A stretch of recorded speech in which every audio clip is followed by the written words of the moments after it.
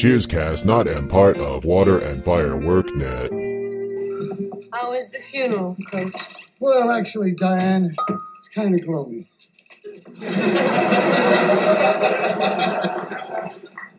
Well, Coach, after all, it's hardly an occasion for rejoicing. Oh, no, everything was perfectly nice. It was really a nice ceremony, but they didn't say much about the real T-Bone, Well, he's been living down there in Phoenix, a couple of years now?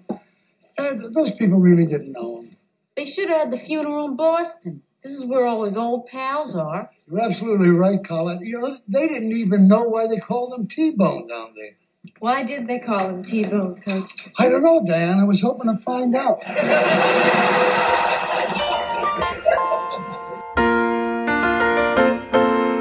Making your way in the world today takes everything you've got. Taking a break from all your worries sure would help a lot. Wouldn't you like to get away? Sometimes you wanna go where everybody knows your name, and they're always glad you came. You wanna be where you can see our troubles are all the same. You wanna be where everybody knows your name. You wanna go where people know people are all the same. You wanna go where everybody knows your name.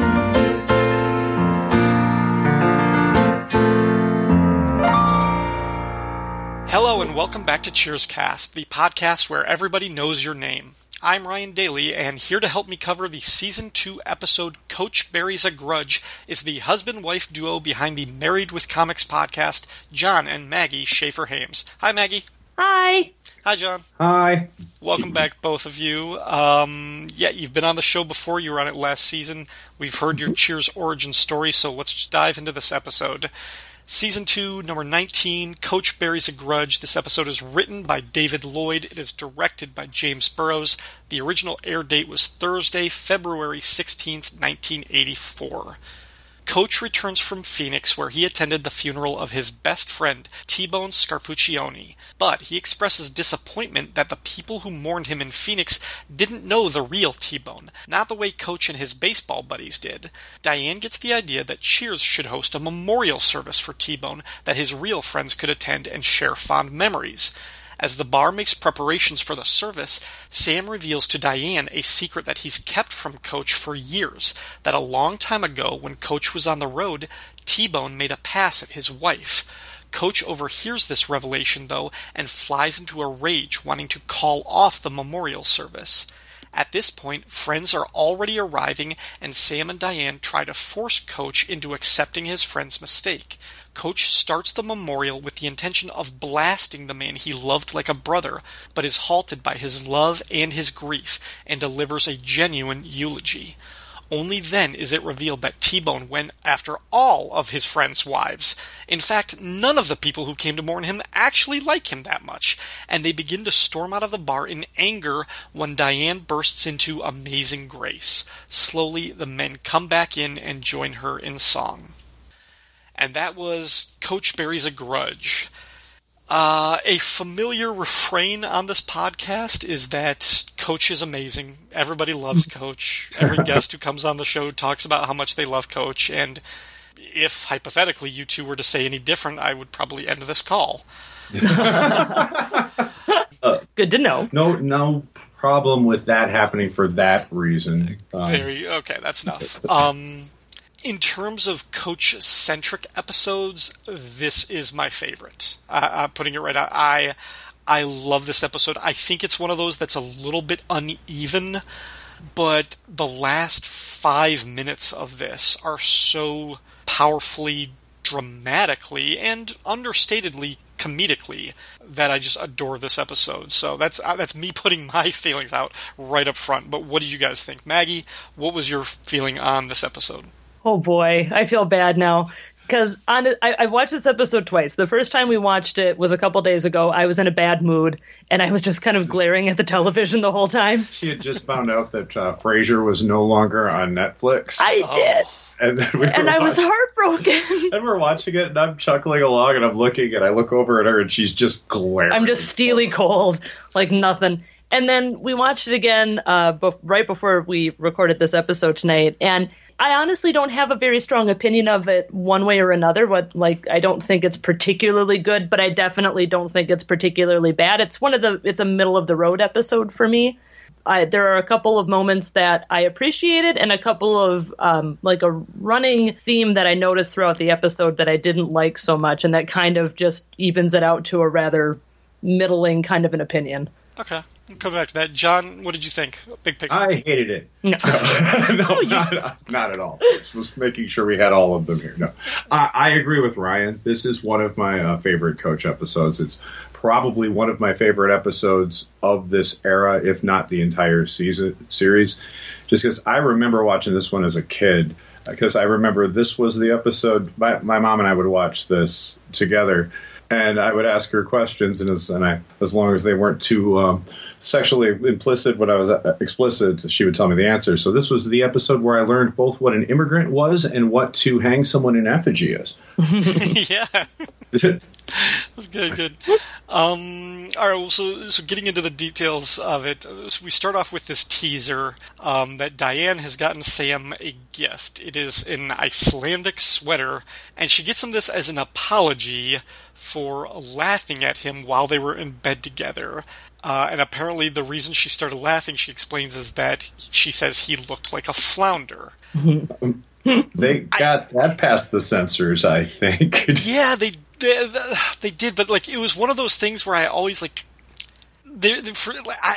have a hard time visualizing that or making the comparison or something like that. What exactly the visual image that she's supposed to be seeing from him, and maybe that's ignorance on my part, and maybe somebody else would definitely see that comparison. But I still, as an adult, I don't get it if that's supposed to be some common sexual reference or something like that. But to me, that whole situation kind of felt flat. Am I alone on that part? Well, I hate you now because you made me think too hard about it. But the thing that I came up with is probably maybe he was gasping for air a bit, like a fish out of water, sort of. Yeah, because the thing is that of all the fish to pick, flounders are flat and have both eyes on the same side of their head. So I can't imagine anything would make Sam look like that. So I thought it was kind of an odd analogy, I guess. But I really liked it when she giggles at him after he puts the sweater on, and she makes everybody promise not to laugh at him.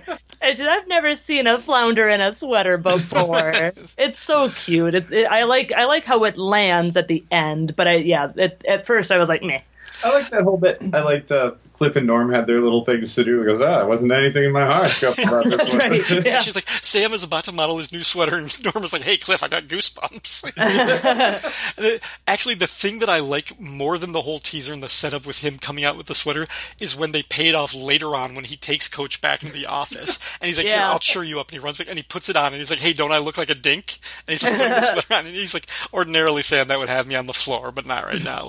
I like that they came back to that. Actually retroactively made me like the teaser a little bit more. Yeah. Mm-hmm. Then sort of before we get into the whole T-Bone thing, there's the one other element, which is the Norm subplot, which is, at first he says, Vera is out of town and he's kind of missing her, which just in the sort of overall continuity feels a little weird because it's just in one or two episodes before this that Vera came back and their relationship kind of got back together. It feels like there maybe should have been more time spread out between her coming back and they're reconciling their marriage, and now she's leaving and he's kind of missing her. But the whole gag is that, they're like, where is she off to? She's visiting her parents. He's like, where is she?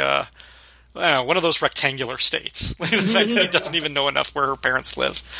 What did you think of that little subplot? I thought it was worth it for the gag where she calls the bar. George Wendt does really well in that with the look on his face of the novelty of, yeah, I'll take that call. Because it's kind of what's the worst? Yeah, she's been out of town. What's the worst that can happen? She's not going to come over, but...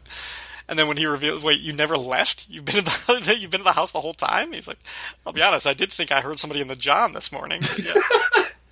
Oh, Norm. Yeah. So Maggie, like, I mean, I'm just curious now because you mentioned it earlier. Like, what was the sort of running thing that you didn't like about this one, or that kind of bothered you? Sure. Yeah, and actually, Norm's bit with Vera is kind of a nice segue, because I thought it was kind of funny, because it's a very typical Norm kind of a joke. But there seems to be a running theme throughout the episode with making fun of people's wives. Mm-hmm. And it's a very 80s kind of jokey thing, but there's 3 different times that there's someone making a crack about someone's wife being ugly. And let's see here. I wrote them down. Because Sam says most of their wives are real uggos. When he's pretending to be T-Bone, he actually says, your wife was a wonderful woman. She was beautiful. So not saying that she was ugly, but still commenting on her appearance and what worth that gave her because of her beauty. And then at the end, after Coach's eulogy, and he and the other guy are like, well, what could be worse than going after our wives? And the guy says, I've seen your wives. Did like the delivery of that line very much. Yeah, you're not going to like my home runs for this episode.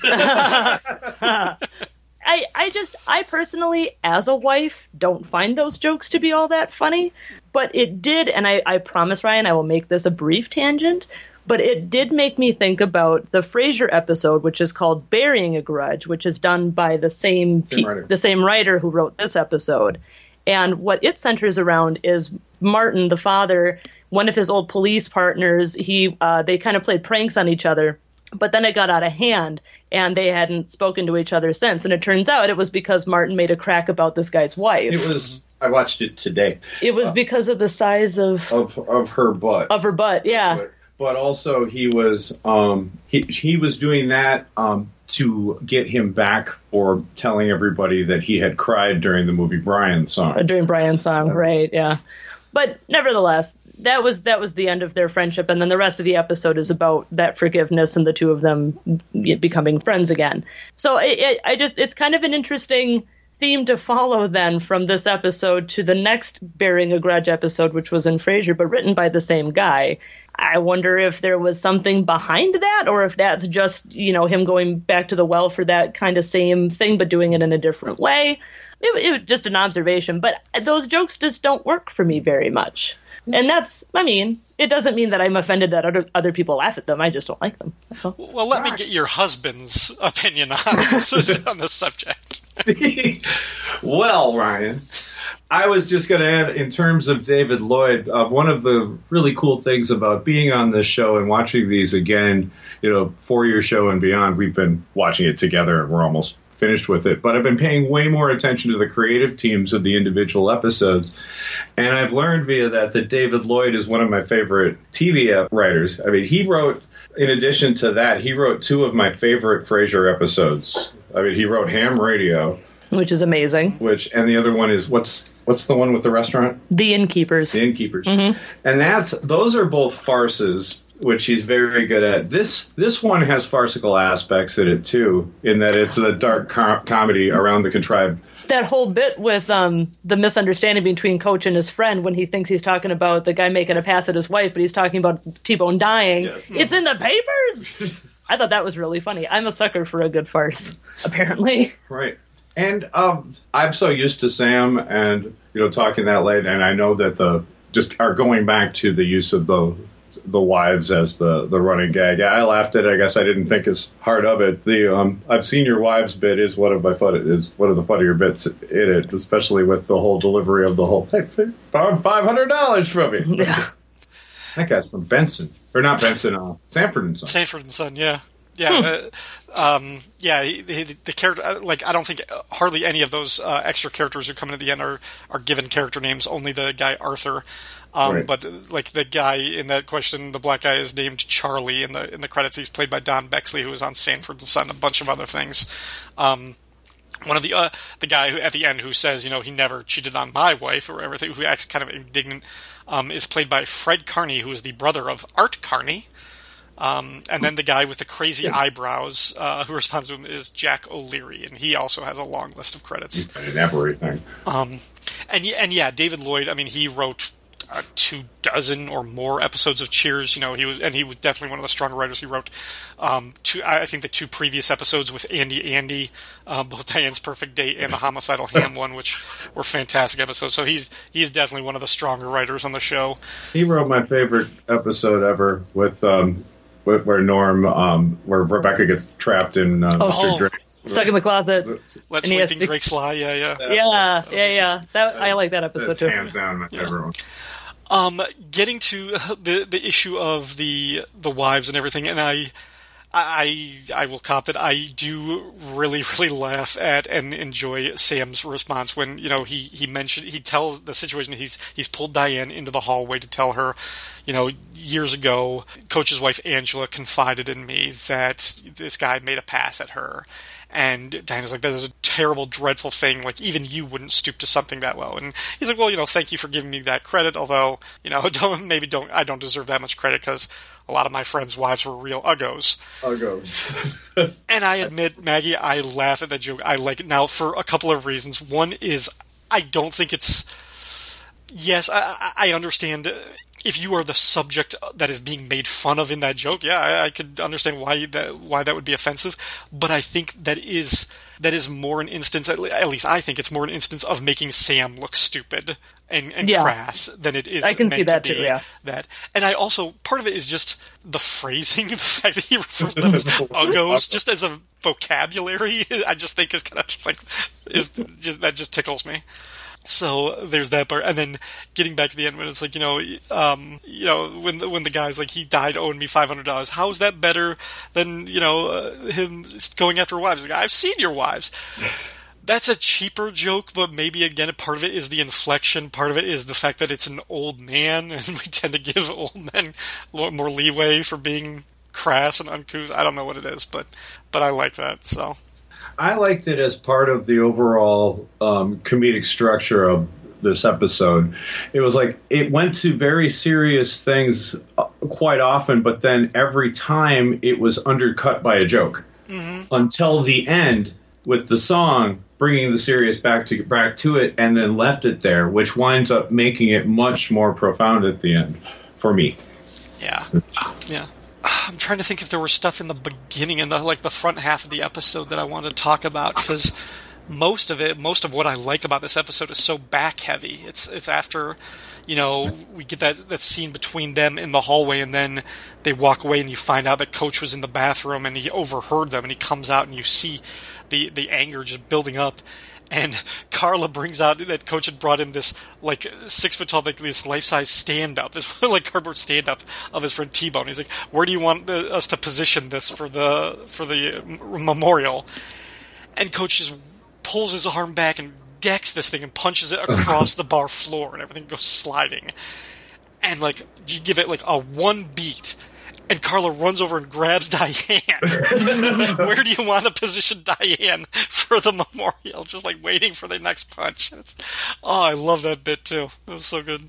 That cardboard cutout is of Hall of Famer Jimmy Fox. Is that it? I didn't even look that part up. Yes, I recognized him when I saw him.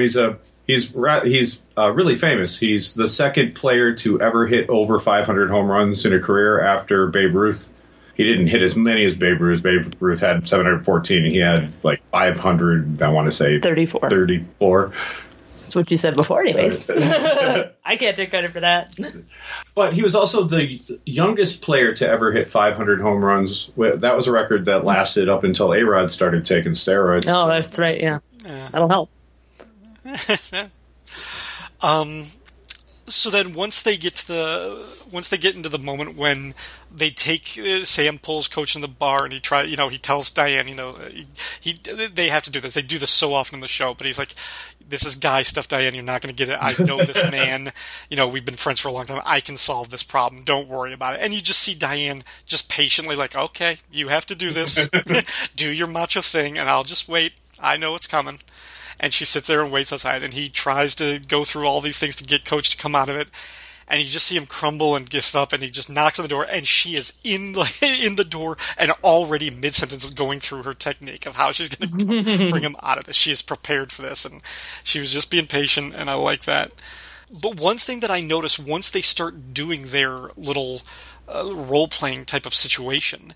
There's a shot where the camera kind of pulls away, and the coach is in the foreground, but he's like looking down, and Sam is standing behind him, and Diana's just a few feet behind him, but the camera still feels very distant. We kind of see more of the corners of the office than we really ever see. And I don't know if it was an effect because it's a full screen, show and everything, and I was watching it on a widescreen TV, but the black, borders of like the screen and everything really kind of gave it this shadowy confinement along the edges that really made it feel wide open, but also very isolated, and it just kind of gave me this feeling of how Coach felt so alone, even when his friends are right there behind him. Mm-hmm. And I don't know if that was. I have to assume that was an intentional shot by Jim Burrows. And to me, I hadn't noticed that before watching it this time, and it really seemed kind of special and poignant that he was doing that way. I did not notice it the first time, but the moment you started talking about it, I remember the scene you mean. I can totally see that now, especially with what it's then transitioning into. It's really transitioning the story into its final phase like that. And the helplessness of Diane and Sam when he leaves is very, very palpable as well. Yeah. That scene actually has one of my favorite lines in the episode where Coach is still sitting at the desk and he says, "For him, it's in the past. For me, it's just happening." Right. And I thought that was such a very sensitive and vulnerable moment for Coach. And Cheers has those moments for sure. I particularly liked that one. I really liked that line and his delivery. Yeah. It was very sweet and very sad. I don't think the episode necessarily needed it, but I kind of felt like a missed opportunity. I mean, knowing the future of the character and where the show goes. I mean, we did get, an episode with Coach's daughter in the first season, but we don't really hear a whole lot about Coach's wife. The only thing we really know about her is that Coach loved her more than anything.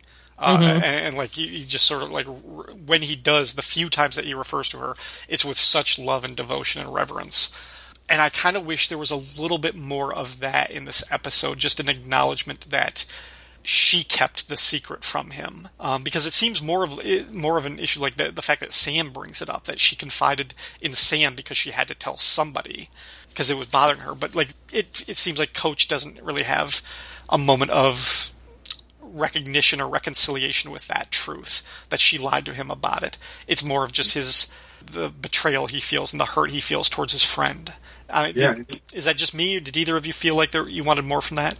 No, I got it. I was more of the fact that Sam had kept this from him the whole time, and that never registered with Coach at any point, or anybody acknowledged that fact. I mean, it's understandable for Sam why Sam would not want to tell him that, because he wouldn't want to hurt him. But on the other hand, keeping that from him for all of those years is also risking hurting him as well.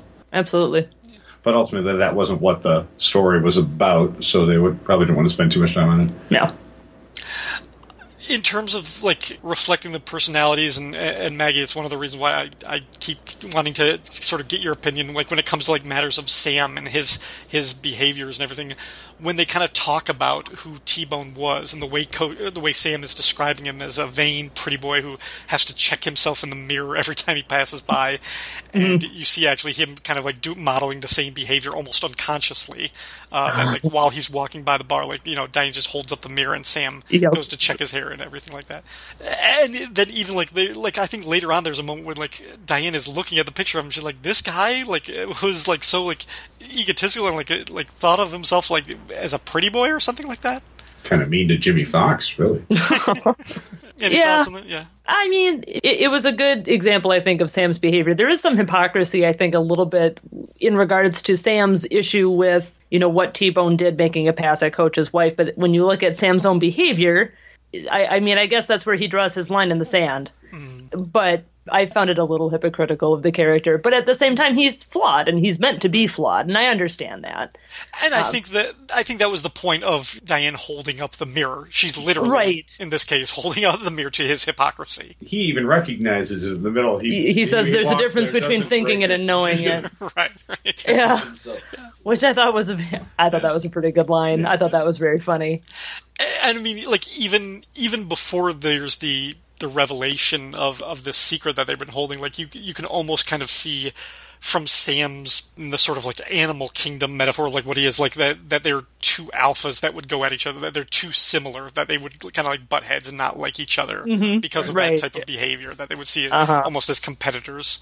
Although that never seemed to be a problem with like Sam and his other friends like Dave and the other guys that he like spent out that time with. But the first friend who comes in, Arthur, is played by a guy named Arthur Lessick, and he's the one who, he tells, Coach that he just found out about this whole situation from the newspaper. Of course, he means the death of T-Bone, whereas Coach is at the time thinking about the affair or the attempt, the making of Passiter. So the miscommunication creates the comedy there. I looked this guy up because I thought he had a familiar face, but on IMDb, he only has 3 credits. And none of them are big. Like, this was the first one, and then the other 2 were just, like, no-name things. But I found he was actually a speech therapist and voice coach. And he worked with a ton of people, like, in the 70s and 80s. He worked with actors like Michael Douglas, Martin Sheen, Faye Dunaway, a ton of people. He was just, like, a really prominent Hollywood, like, voice coach and not like a voice-over actor, but like a speech therapist and voice coach in Hollywood, or in Broadway maybe, working with all these people. That's cool. Yeah. That's neat. I thought he was someone else too. I think he reminds me of a different actor who's in a lot of Disney movies, like Herbie the Love Bug. I can't remember the name of him now, but there's. I'll think of it after we stop recording. Probably. All right. Well, then I've been putting it off, but then we have to come back to the eulogy of it. And no danger of like the jokes about the wives, because those were my runners up for the home runs, but my actual home run, and it breaks me every time, is when Coach is at the podium and he's looking at the picture and he's like, T-Bone Scarpuccione was a son of a, and he stops and he looks and he's like, the man was a son of a, and you just see him like holding his hands together, trying to keep it together, and his head lowers. And he comes up, and his voice is cracking, and he's got tears in his eyes, and he's like, that man was a son of an immigrant. And there's this long silence where he's like, should we be laughing at that? And the bunny's like, and like most immigrants, he was a human being. God, I rewatched this episode a couple of years ago, like 2 years ago. And it was shortly after my dad had a heart attack.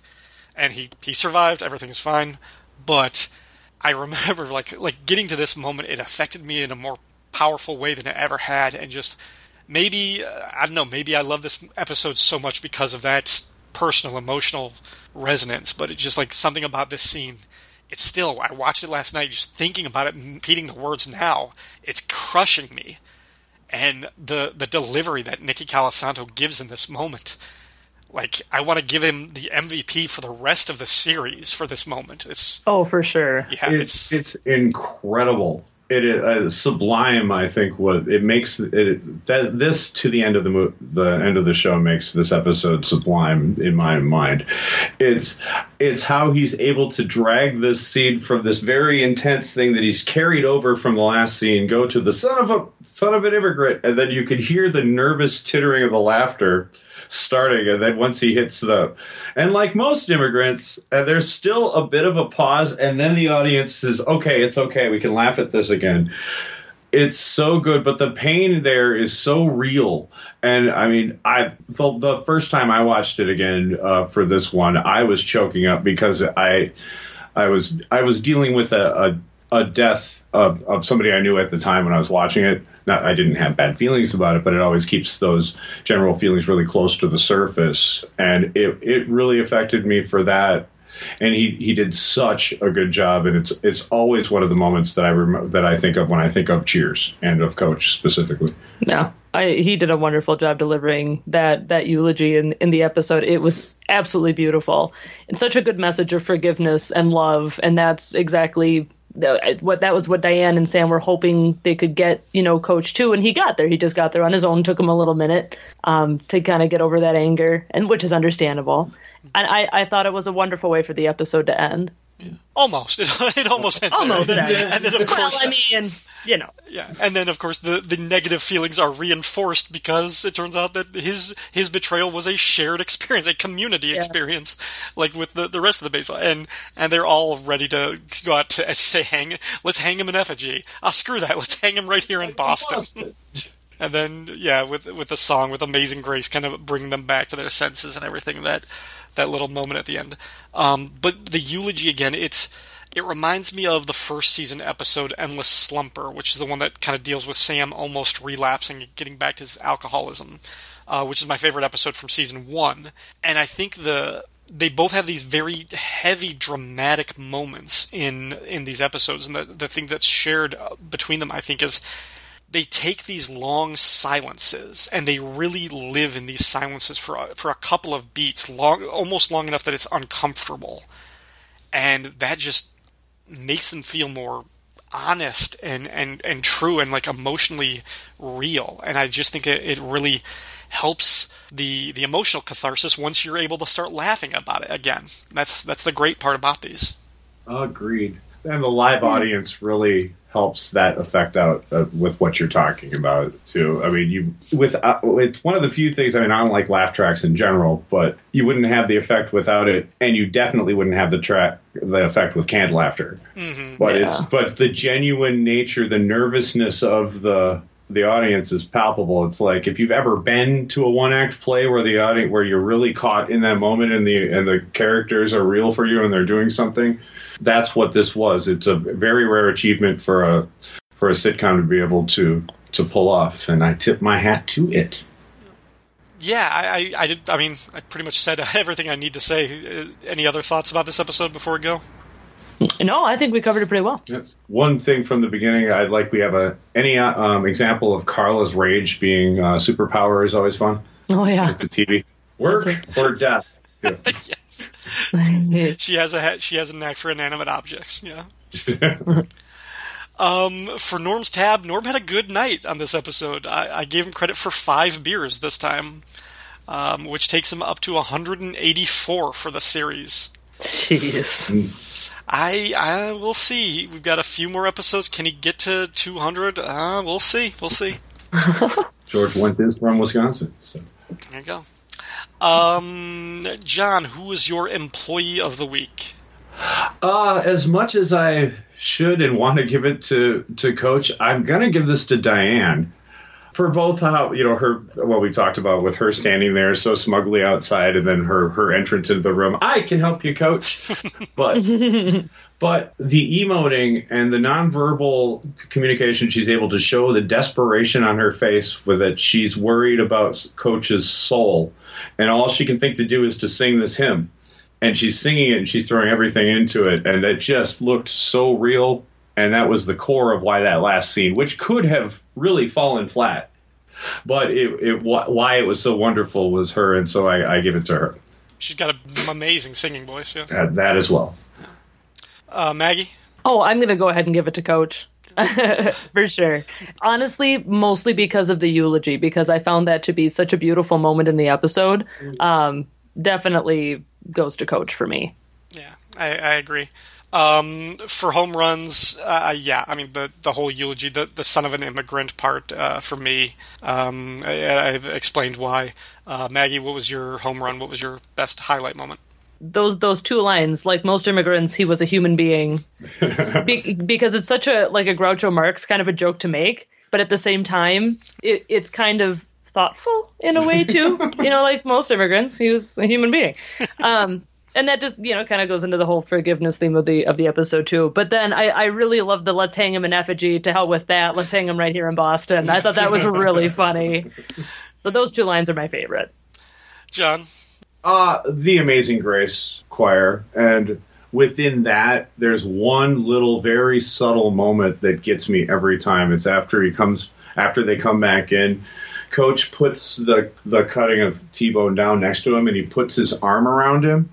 And at one point, he just reaches up and gives it a hug, like a real deep hug. And it was probably an ad lib by Nicholas, but it works so well in the whole content. And I was choked up enough as it was, and then that one brought me right over the edge. It's the raised Catholic in me. I can't hear Amazing Grace without thinking about 12 different funerals I've been in.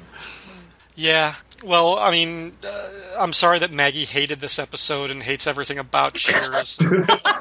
I wish there was something we could do to change her attitude about that, but it's just a lost cause, I guess. I do my best. Yeah, I like I said, I mean, I do think it is not the funniest episode. I think it is uneven. It takes a little bit for this episode to really get good, but for me, the last 5 minutes are so emotionally and dramatically worthwhile and special, and it's just a great showcase for Coach. I think it's his best standout episode, and he has consistently probably been the strongest. Like no matter where, when I asked people who was your MVP of this episode, if it wasn't Coach was always the backup. He was just like such a reliable supporting character.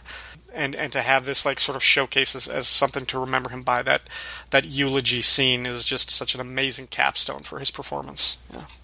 Agreed. Absolutely. All right. So, John, Maggie, thank you very much for coming back on the show. Where else can our listeners find you if they want to hear more from you in the podcastosphere or other places?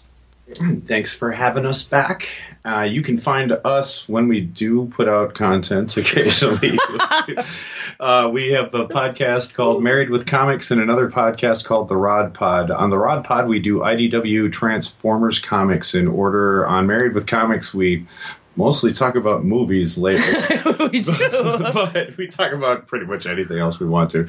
Either of these, it's Married W Comics at Libsyn or .libsyn.com. Mm-hmm. Or you can find us at Twitter. You can find me at MWC_podcast. And I am at Maggie and the Rain. Mm-hmm. Otherwise, on Facebook, we're The Married with Comics Podcast. That's right.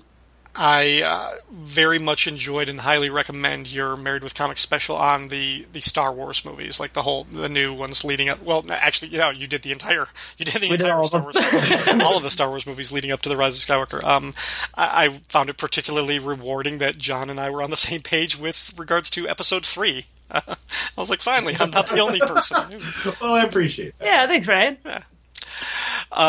Yeah. Again, thank you both for being on the show. Listeners, as always, thank you for tuning in. You can support the show by liking and sharing on Facebook and Twitter, or you can leave a comment on the website, fireandwaterpodcast.com.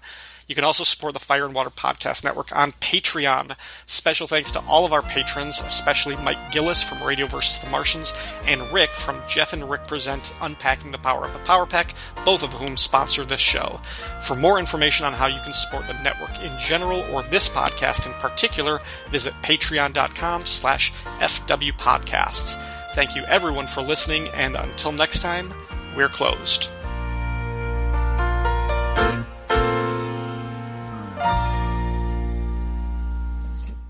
All right. I had a beautiful speech written for me here, but I'd just rather say a few things from my own heart about T-Bone Scarpagione. Coach, don't stop. Just let me get it over with, will you, Sam? T-Bone Scarpagione was a son of a...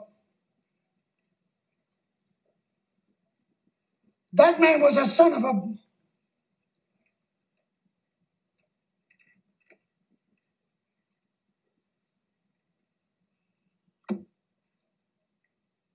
T-Bone Scarpagione was the son of an immigrant. And like most immigrants, he was a human being.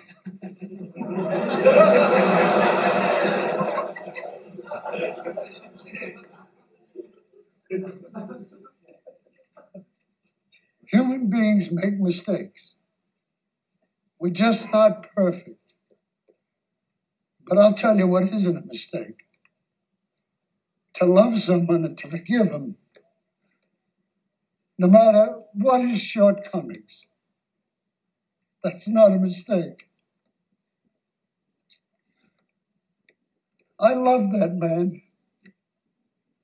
And I forgive him. And I know that for the rest of my life, every day there's going to be a moment where I'm going to miss him. That's all I got to say.